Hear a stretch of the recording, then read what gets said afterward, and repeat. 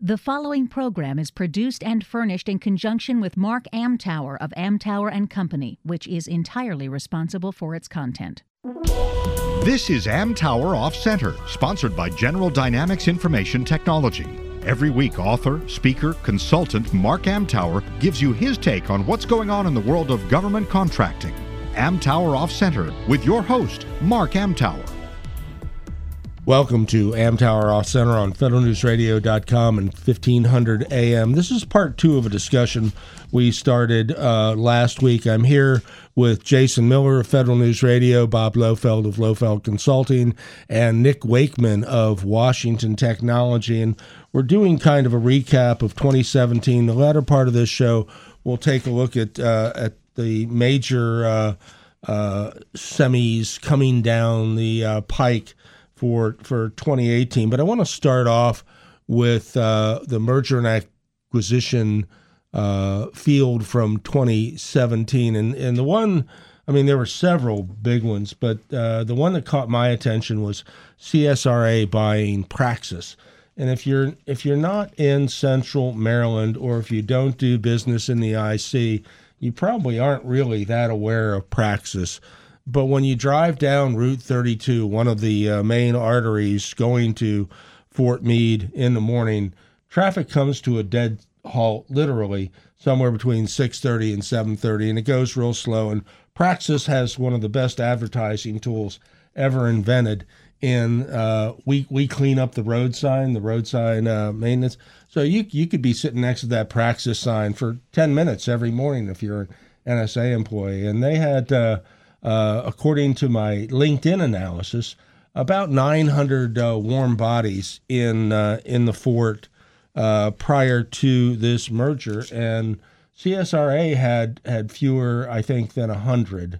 So CSRA has migrated in a big way into the IC, and I'd be interested, Nick in particular. Are we seeing bigger deals? Are we seeing more tactical deals? Are we seeing both? What's driving the activity here?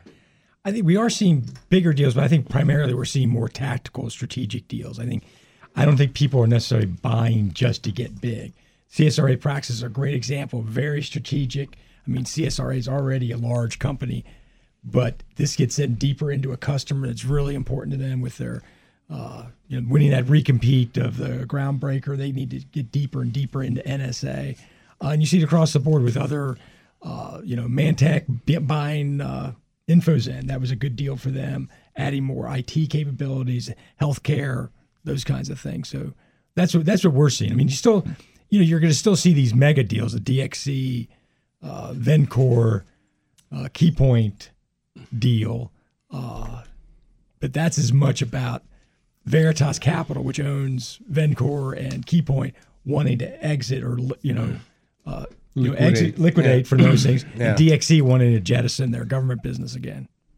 I'd agree with you about strategic buys. And when the market is declining, market's contracting, companies will buy backlog.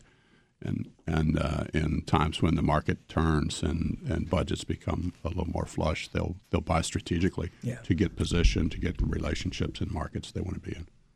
Jason? One of the biggest things that I see, and I don't cover this market as closely as both of you guys do, but when a vendor is, the growth from vendors seems to be happening through M&A, not organically, because of the government spending has been so flat. Right. I think, as Bob mentioned earlier in last week's conversation, that the government spending, especially defense, homeland security type spending, is going to go up, and that's more opportunities to grow organically. But I'm always surprised, and I'm always talking to our salespeople at Federal News Radio about this M&A market and be aware of what's going on. And Nick, you see it too, I'm sure, and Bob, you see it from a customer perspective, is where you used to get money from Agility and Task, and now you're just getting money from Task or Agility, whoever they turned out to be. That's a big issue. And then as you think about the flow-down effect on DoD or its civilian agencies, where the competition is reduced as well, which again, I'll go tag back to last week's conversation, Bob. That way they should let everybody in under these multi-award contracts. That way, when you have an M&A, you don't, all of a sudden your pool doesn't go from 20 to 10 to 5 because of M&A. Yeah, well, I mean, there's a weird aspect of this from my perspective. the new tax legislation that just went through, some of the analysis that I've seen shows that companies are going to use the money that they're saving to buy back stock. Bob, do you anticipate that happening with a lot of the larger companies in our market, stock buybacks, and does that impact their way? Or can they use some of that money for this strategic acquisition? So it certainly enriches the war chest for some of the larger firms. I saw some move out promptly and announce that they were going to give bonuses to their employees. And I personally always like the bonus idea because it's one time only. Here's the bonus. Next year you don't get it, and that's a quick way of saying let's have a nice warm holiday season, but next year we'll go back and spend money elsewhere, and we'll wait and see. Shareholders are certainly a benefit from it, and the stock market keeps increasing because of the profitability of these firms.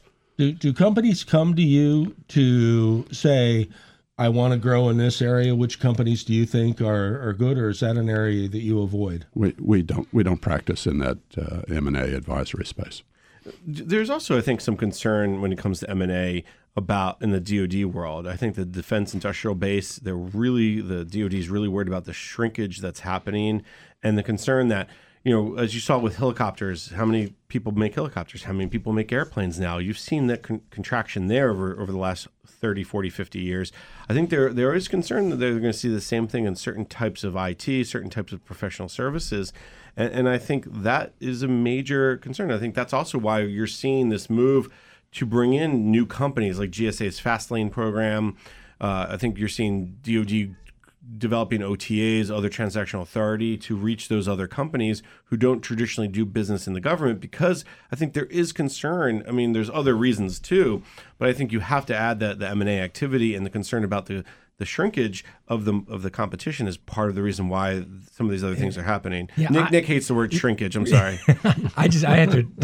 Once you get below sort of that big tier of the Lockheeds, the Raytheons, the GDs, the Northrops, and you're talking about, there's no way. The universe is so big that you'd have 100 years of 100 deals a year before it erodes competition at that services level. I mean, there's just so many companies, and I don't think anybody. But I think Jason's point is, as far as making the literal big iron stuff, not computers, ships, planes, weaponry, etc., there's fewer players. Oh, at that level, definitely. Now that I think, and you saw that, I think, with Lockheed's got the F-35. Northrop, I think, is building the bomber. Boeing's got the tank. They say they had competitions, but I think they really kept an eye at keeping these capabilities at different companies at that level. But you get below there, when you're talking IT or computers, I just don't see there being an erosion of the industrial base. But I see the opposite, because there's such a big. I've heard more complaints, more concerns about this medium-sized business issue, that they are seeing and making it harder to get in because of the lack of organic growth. That where a Lockheed Martin, well, they're out, but a Leidos or CSRA or GDIT would once say $100 million, but it's not worth our time. Now they're saying $50 million is worth our time, because growth is growth and a new business is new business. No, I agree with you there, but that's not. But that is shrinking the competition, because a company who's only a $28 million company may not say, I'm not bidding on that. It just increases the competition, because you're in the middle tier. You've got to. It is harder, but it's not eroding, the industrial base. Bob? I just saw neutral third party. Yeah, I just saw a study that said we lost 17,000 companies out of the government marketplace last year. Last year, CSIS and AIA did that. That's the one I just read. So I was really surprised to, I guess not surprised, but disappointed to see that we've lost these good companies from our robust government market. You mean vacate or purchase?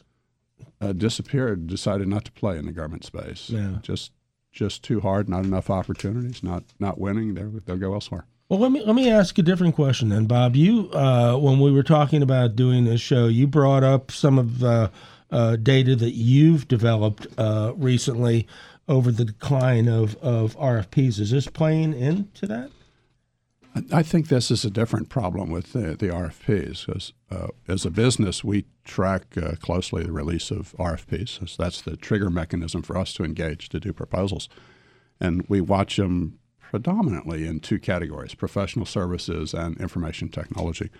And in professional services, over the last 5 years, we've been clicking along with 1,000 RFPs a year that are out there for companies to bid on, not task orders. Now I'm talking about major deals, and that number keeps increasing each year in professional services.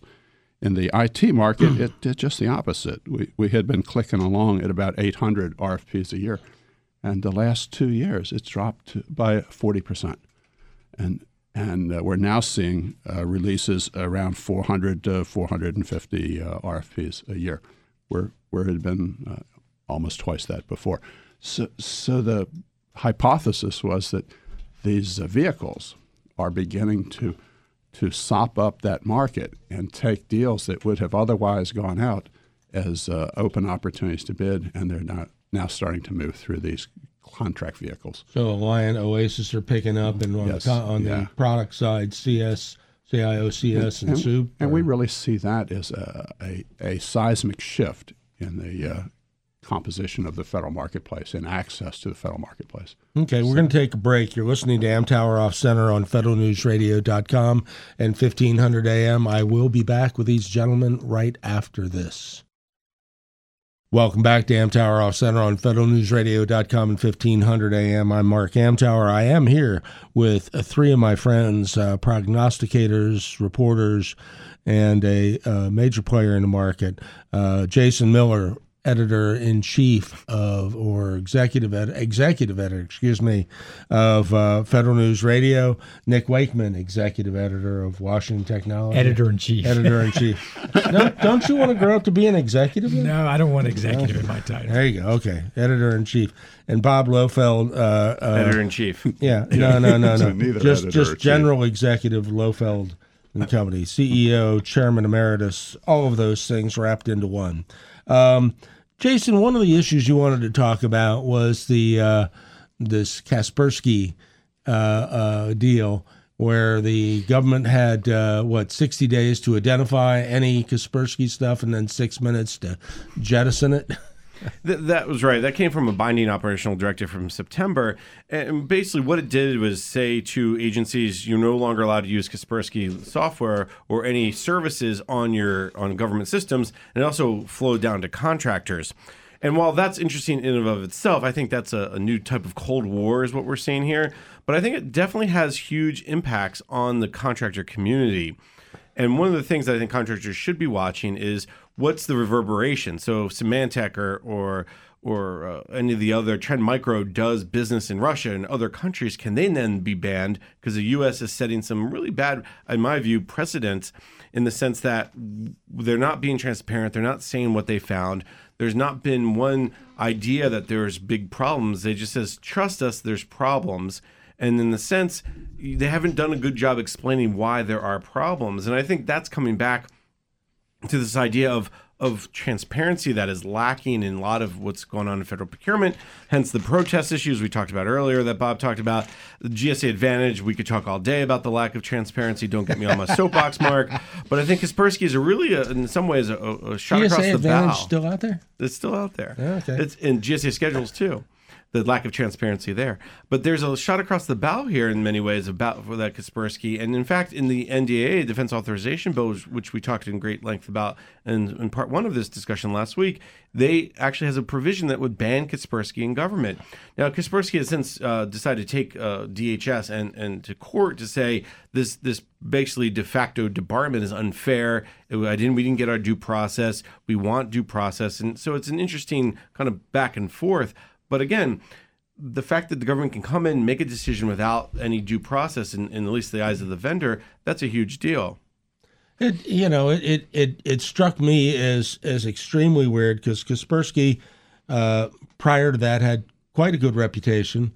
I don't follow what, I would listen to NIST on this, but I've talked to a few people I know who are involved in that type of activity in central Maryland down the road from me at Fort Meade, and they knew of nothing untoward about the Kaspersky software. So I was a little baffled by this as well.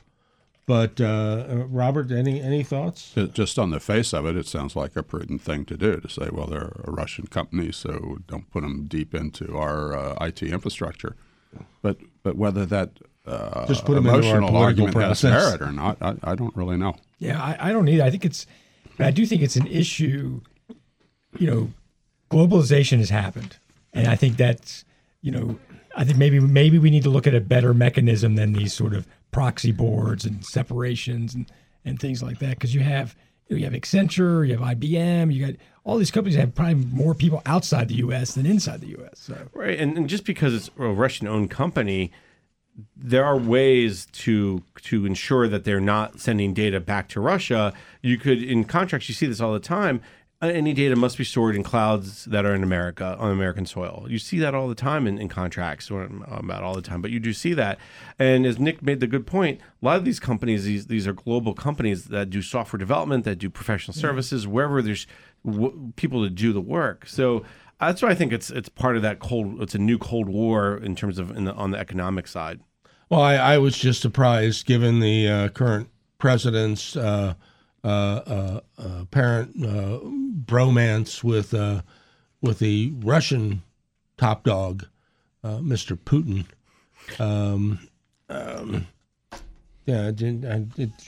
The whole thing baffled me. So we're going to leave that behind. I don't want to kick this dog; it might bite.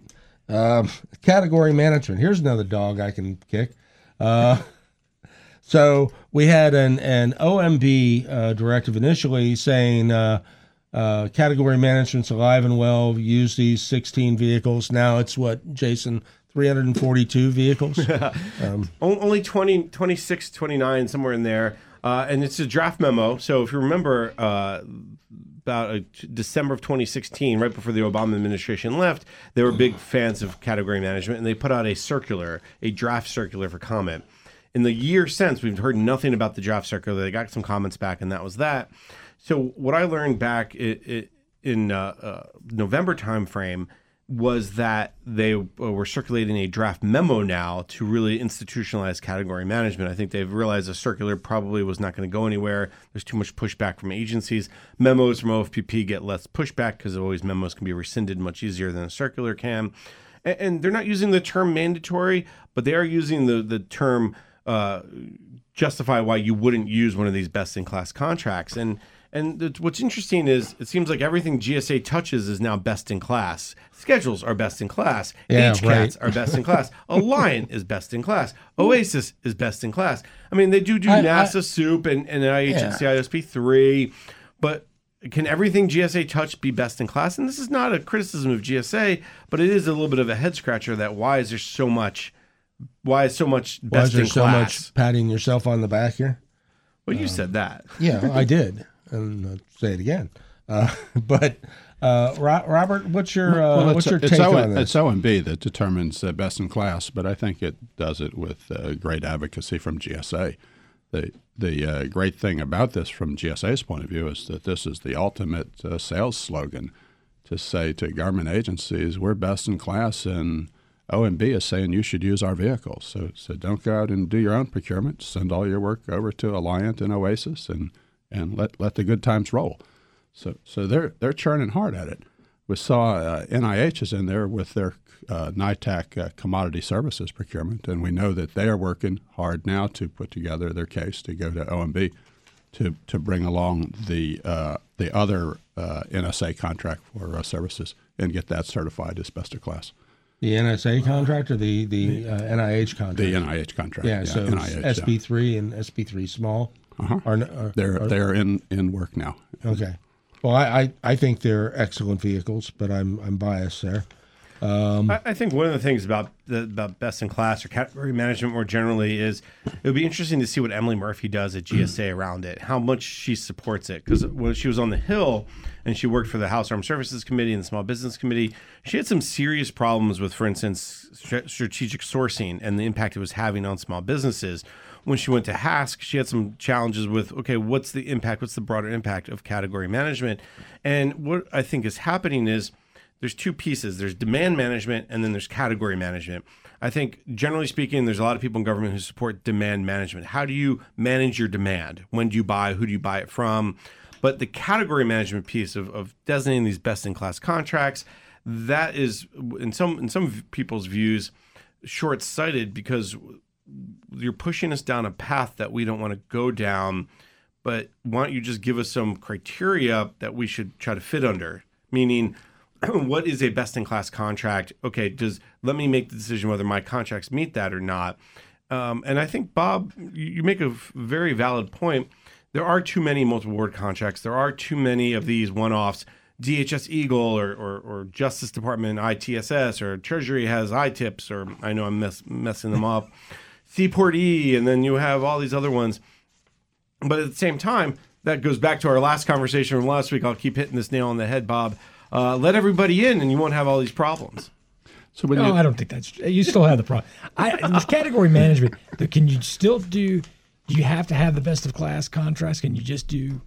Because the concept of category management, trying to understand what you're paying for things and how you're buying them, is a good idea. It seems to me, but maybe they're pushing it too far. I don't know. Well, look at the stakeholders in it. So the idea is let's take all of procurements in a particular category, all procurement actions, and force them through some set of vehicles.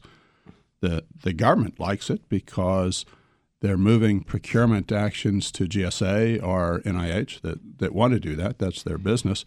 And the agencies really don't have the resources to do them themselves. So it lightens their workload in the agency. The second good thing is that the contractors who are recipients of this, the largest 200 companies in the market, they're loving it. This is a field day for them. So they're certainly not going to complain. And it's the disenfranchised 10,000 other companies that are excluded by this consolidation. They're the ones that will complain, but nobody wants to listen to them. And this goes back to, Nick, the competition discussion we had just briefly earlier about how it's limiting, the competition is shrinking because of this type of effort. I mean, when you think about office supplies in OS3, they went from 500 companies that could offer office supplies to 15. Now, they may be getting better deals and more money, but you only have 15 companies, and then when Staples bought Office Max or whatever happened, you got 14. You got two companies making money there, and that was from the outset of that particular aspect. So we're going to take a break here, and when we come back, we're going to take a look at 2018 rather than look back at 2017. You're listening to Amtower Off Center on federalnewsradio.com and 1500 AM. Back in a moment. Welcome back to Amtower Off Center on federalnewsradio.com and 1500 AM. I'm Mark Amtower. I'm here with Nick Wakeman, Washington Technology, Bob Lohfeld Consulting, and Jason Miller of Federal News Radio. Gentlemen, we have a couple of I was at a Bloomberg briefing not that long ago, a couple of months back, and they were talking about these 20 vehicles that were coming into play in quote the near term. It was a really interesting list because there's potentially a lot of money in these. Bob, you have a couple of these on your watch list, particularly Encore 3 and the next gen for Seaport. So why are these at the top of your list? Well, Encore 3 is there because I've been a long-time evangelist for the idea that the government should never buy technical services from the lowest price to offer, that they should select companies based on the merit of their technical approach, their management approach, and their experience. And yet Encore and DISA, against all advice from industry, went forward with a procurement strategy that said they're going to push out $17.5 billion in IT services to the lowest price technically acceptable offers. And they went ahead with their award to 20 companies out of 72 that tried to secure a place. And I'm personally interested to see how this procurement turns out. Will the LPTA be a disappointment as we had predicted, or will it turn out to be okay and they'll still push the $17 billion to the lowest price players? It's a big question. Yeah, there were some companies that on Encore 2 that did not bid on 3 because it was LPTA. They just figured they couldn't. So this was the ethical discussion that we had with clients about, do you really want to play in this space when you're not at all structured to do it? Yeah. Do you want to tell a story about how you can be that low price player and then try to undo the story later Right. on? And there's some very ethical companies in town that said, this is not us. We're not going to play in that, and they walked away. Yeah. And others said, well, we're going to be that company, and we'll transform what we're doing, and they stepped up to play. So we'll see. Yeah, I don't think they'll get anywhere near that ceiling. That would be my guess. Yeah, And they have another vehicle that's got a best value strategy right. to I'm it. trying to think of the name of it. It's escaping me right now, but I think that's the one. Yeah, where a lot of this in the works. Yeah. Encore walk will go, and that's the will relief go to. valve here to say, well, we went ahead, full speed ahead against all advice otherwise, and now we have a back door here to. Now, is the Encore a multi-agency vehicle, or is it a DISA? No, it's just DISA. Well, DISA has a lot of money, but and a huge infrastructure that will be now maintained by the lowest waged individuals my son we can find. Just he's had computers since he was like 3. Just built his first one, so maybe I'll put him in as a bid. So, and it's a gaming computer. Well, I understand. I they assume like his that at salary DISA. is right for this. So There you go. Yeah. Hell, $15 an hour, big him. We're all happy. So the other one you mentioned was Seaport E, the follow-on to it, Seaport Next Gen. We're not quite sure what that's going to look like, but we know the earlier vehicle was more of what we called an open enrollment vehicle, that you could get on board any time, and no one ever got turned down, or at least if they did, they didn't make the news. But there were thousands of companies that were successful bidders, and now the Navy is starting to rethink what it wants to do next cycle. We don't know how that will shape out, but we know it won't be the same as Seaport E, the first generation. Well, that will beg the question to me. GSA schedules have traditionally been open, but if you take a look at the numbers for any schedule there, the top 5 companies generally take 50+% of the total scheduled dollars. And it's always been the top 2% taking at least 60 to 70% of the dollars.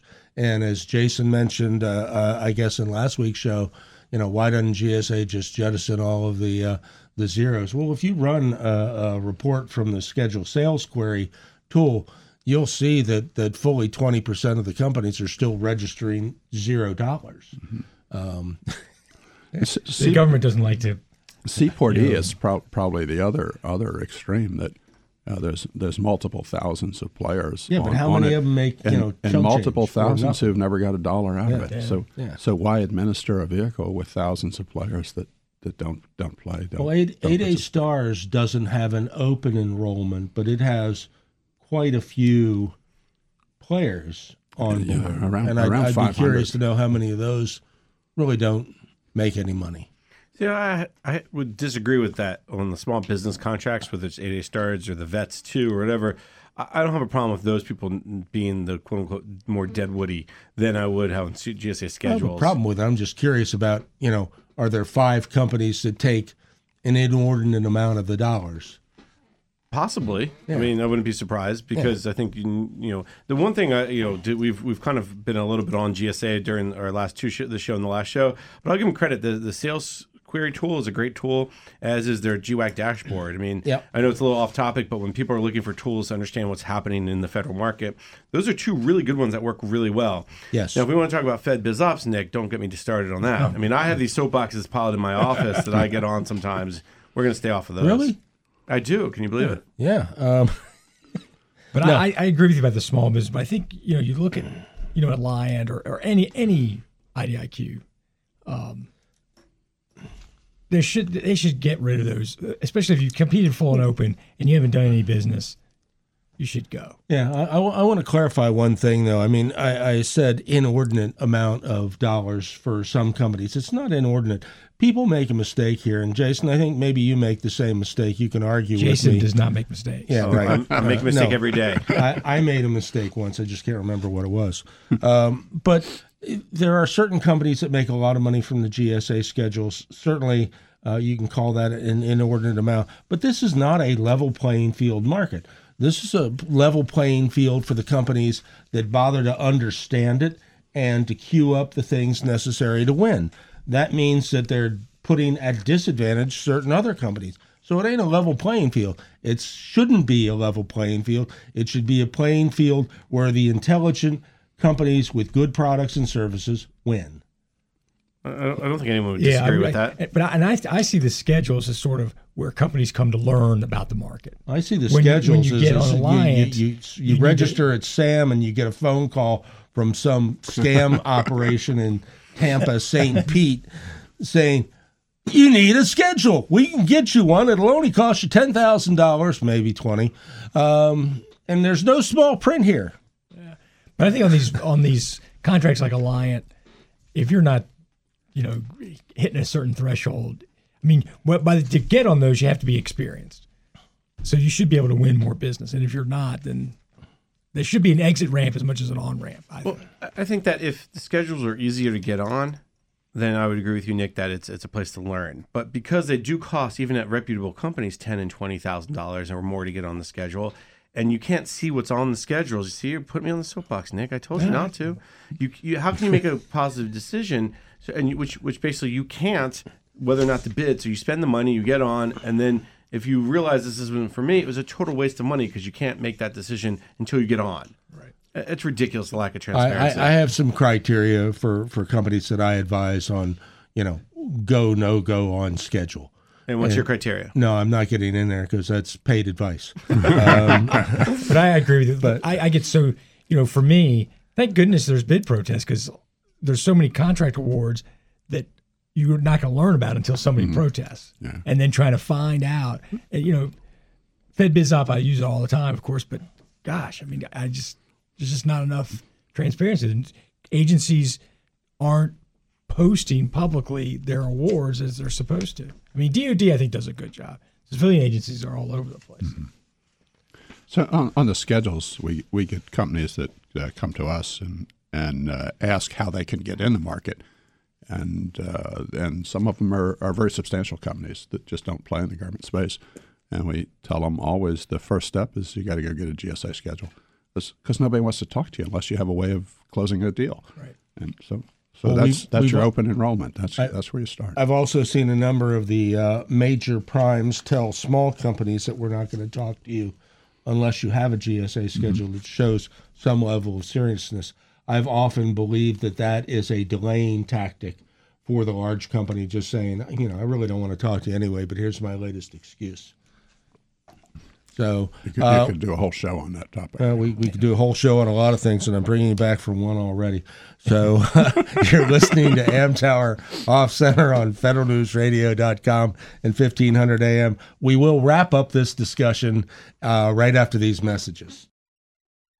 Welcome back to Amtower Off Center on federalnewsradio.com, 1500 AM. I'm wrapping up a 2-week discussion with Jason Miller, Bob Lohfeld, and Nick Wakeman, so I'll thank you guys in advance for this. But we haven't touched on the technology trends, and Nick, you brought this one up, so I'm going to let you lead off here. What are the hot trends coming down the pike, and where are they going to fit in the mix?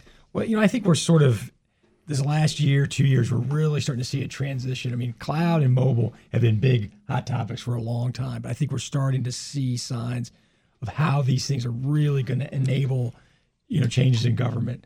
And it's more than just the technology. I think it's getting into agencies looking at how they can change their processes, how they can get, get better at what they do. And then coming in with that, you have things like, big data analytics and artificial intelligence, machine learning. I mean, I think all those things are really starting to build some momentum. And if we get the budget figured out, we'll actually see some action there. Nick is so optimistic. I love spending time with Nick Wakeman.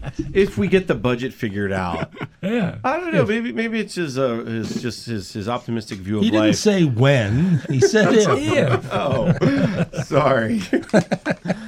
I think just to pile on a little bit, I think Nick is exactly right. I think the number of agencies that are moving to cloud. I wrote about this.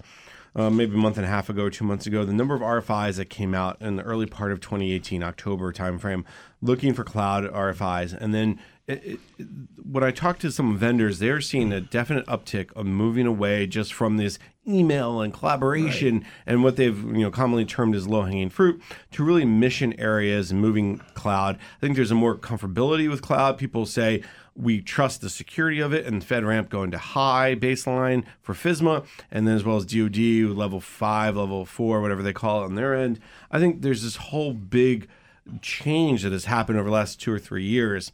The second piece I'll add to it is the cloud as the enabler, which we hear a lot of, but artificial intelligence, machine learning, there's a huge interest in those areas in the government as well. And I think that's really going to propel the use of cloud because you can't buy enough servers, you can't do everything in-house to do these high computational capabilities in-house, and you need to use somebody else's. It's cheaper, it's better, it's faster. So I would agree with Nick, those two things, cloud mobile, are big. The third piece I'll throw in there, and we have to talk about it, is cybersecurity. There's not going to be any let up. There's only going to be more. And I think as this continuous diagnostics and mitigation program continues to morph and change and get implemented, they're using Alliant 2 eventually. They're using GSA schedules. I think you're going to see more pressure on agencies to not just better tools, but to do better with cybersecurity in different ways, whether it's identity management, identity proofing, or some of the other pieces and parts that come with cybersecurity, back-end attribute exchange, understanding roles and responsibilities, insider threat, and you can go on and on and on. And I think a lot of that is pushing agencies more to the cloud because the cloud infrastructure is more secure than what they have in-house. And it's easier to set up quickly and take down and all those agility. And I think cheaper is not the answer anymore, but the agility and the quickness is the answer. Bob? Yeah, I'm concerned about the comment that let's move it all to the cloud because that's secure. That's one of these marketing slogans that just, as a technologist, scares me because what we're doing is moving from the government's owned and operated infrastructure to somebody else's owned and operated infrastructure. And the problems don't go away. The problems are still there. The challenges are still there. They're just hidden behind this marketing banner of it's cloud, so trust me. They're tough problems inside, and the cyber particularly difficult because when you build a cyber secure infrastructure, the challenge is how do you test it? How do you know it's secure? And you can run some tests, but it's the tests that you didn't run that will get you every time. So how do you know really that it's secure? How can you test it and continue to test it? To raise that standard of security across your infrastructure. Jason? These are tough problems. Bob, you bring up a point that I think is commonly made among federal CIOs sometimes that I hear, and then the response is, well, how well has the government done in securing their infrastructure? And it's is it insanity to continue to do the same thing over and over again and expect different results? I mean, the government has failed time and again. And when I say failed, I guess I should reterm that to say they've had big bouts of unsuccess and they've had big bouts of success where they have not done a good job of securing their infrastructure. And if Amazon or IBM or Microsoft or Google or whomever, that's their business, I think that's where the government's come around to say they can do it better because it's incumbent on them to make money. If they fail at cybersecurity, they're going out of business. I don't know, Nick, were you going in the middle of us? I agree with you, Jason. I also think that you're seeing a shift in how people think about cybersecurity more to accepting there is risk. We are going to have failures. We're all going to have breaches. So what are we comfortable with? It's not the same one size fits all for all your data, all your systems. And I agree with you, Bob, though, also. I mean, moving everything to the cloud, what we're seeing is these hybrid multi-cloud, some inside, some outside, some public, some private. I think Nick hit it on the head, hybrid. That's the future, next 5 to 7 years plus. I'm just concerned about this concept that it's an end state that you achieve. This is a secure infrastructure, therefore I'm done. Right, there's not. The journey goes on every day. It's a new threat and it's a new challenge. So it's never, it's totally secure. And it comes back to how well the contracts are written, how well the solicitations are written. Are you putting in SLAs that say we can send in a third party to audit your security controls? We want audit logs that come every hour, every half hour, whatever it is. And I think that's where the government still falls short, is putting in the right service level agreements and understanding what the right ones are. Yeah. I love these hackathons where you commission the white hat hackers to go take on your infrastructure, and they find all kinds of stuff when they do it. Yeah, what was allegedly a secure infrastructure. I was at a discussion at a bunch of CEOs whose companies, mostly small, work at the fort, and one of them made a comment that the idea of security is truly a false notion. Period. Yeah, so regardless of the platform, it's a moving target. But when you talk about tech trends, I'll throw one more out there just in this related cybersecurity conversation, is risk management. Right. You cannot go to a conference, you cannot listen to government people talk, you cannot listen to industry talk without risk management coming up. How do we manage the risk? How do we understand what the risks are? How do you explain the risk to the CEOs or the agency secretaries so they can make a decision? And then if you look at the cybersecurity executive order that the administration that President Trump signed off last April-May timeframe, it says the agency secretary, deputy secretary will be responsible for accepting risk. And that's a huge shift, because before it was the system owner or it was the CIO or the CISO that was accepting risk. Now it's the agency itself, the secretary, DepSec, that's accepting risk. And I think that will start to play out this year. And it'll be interesting to see when there is a breach, not if, but when there is a breach, if that secretary, deputy secretary, one, is held accountable by the administration, and two, held accountable by Congress. I think that'll just expedite the revolving door. So when they know something's going to hit the fan, they'll vacate. You're probably right. So we have a couple of minutes left here. So what I'd like as a wrap up is a top thought from you on what other factors may come into play here in the market. And Jason, I'm going to start with you in this one. I was all expecting you to start with Bob on that one. Yeah, no. I think this year things to look out for in the contracting community is OTAs, other transactional authority. I think there's going to be a lot of focus from Congress. I think they're going to get into this a little bit. I think the contracting community is very worried about DOD specifically, but other agencies more broadly, using these other transactional authorities and I don't think almost, but going around the federal acquisition regulations. And I think this comes back to, Mark, this idea of, if the FAR is so problematic, why not fix the FAR instead of continuing to figure out ways not to use the FAR? Now, I understand going through the rulemaking process is very difficult. I understand all these things, but you're addressing symptoms and not the underlying disease. And I think that's a big problem in the government contracting community. Within the federal government IT community, but more broadly the acquisition community, it will be very interesting to see who ends up in the chair at the Office of Federal Procurement Policy, OFPP. Again, going back to people, we're still several CIOs that still need to be placed, several chief acquisition officers that those positions are still vacant. And I'll just add this, there's a big push to not hire so many feds. What will the trickle-down effect happen in the contracting world? We saw in the 90s when DOD got rid of a lot of contracting officers, and that really created big problems. If civilian agencies are not going to rehire in these positions, what's that going to do to the market as well? So those are kind of the top things on my mind. Okay. Robert? And I'll be the optimist in the group and say that I'm hopeful that the Congress will move forward with appropriations as they should, and that the continuing resolution delay won't take too long, and that as we move forward, we'll be tempted to shut down the government, but I hope that good judgment prevails and we move through that without incident. So near-term optimism. Nice. Nick? I think these next 6 weeks, by mid-February, we'll know, it seems to me they're either going to pass a budget by mid-February or it's going to be out even more months. Because the closer we get to November and the elections, the harder it's going to be for Congress to do anything. I think the gridlock we're going to see by, May is just going to be, unprecedented. I think they don't have a budget passed by then. We won't. I don't know. So I want to ask, because you guys are being more optimistic than me, maybe. Shutdown or no shutdown on January 19th timeframe? Nick?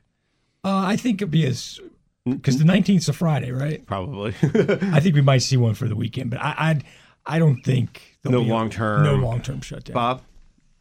I'm hoping that there's none, and not even for the weekend. Well, I think we all hope that, right. but I was very pessimistic around this December deadline, right around the Christmas time, because I figured, just generally speaking, they have nothing to lose between Christmas and New Year's. So I was happy to see I was wrong.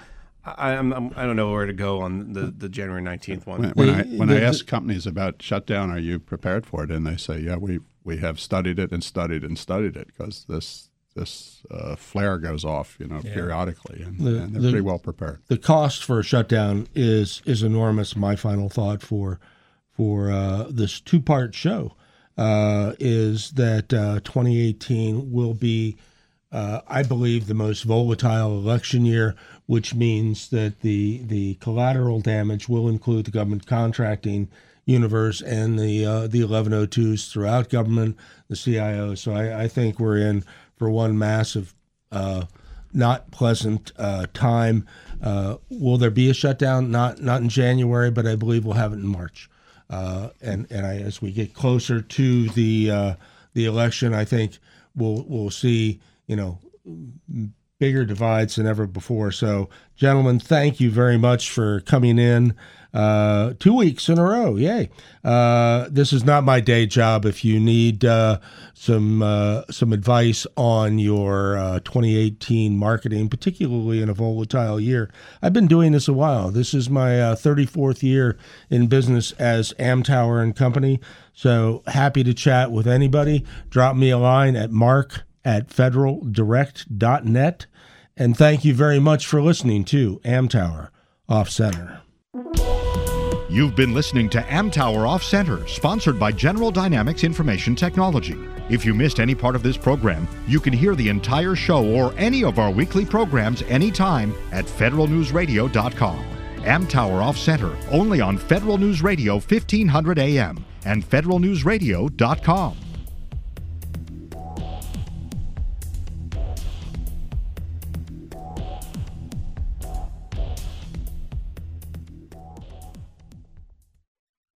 Your story. It lives in River City, where you can enjoy a metropolitan vibe and a small town feel, where we set the standard for service and looking out for one another, where there's so much more than steak in our thriving food scene. Your story is the story of Omaha, told by those who live it and love it. Whether that's helping you keep up with the Cornhuskers or creating the content you crave. And here in the Omaha World Herald is where it comes to life. Omaha World Herald, where your story lives.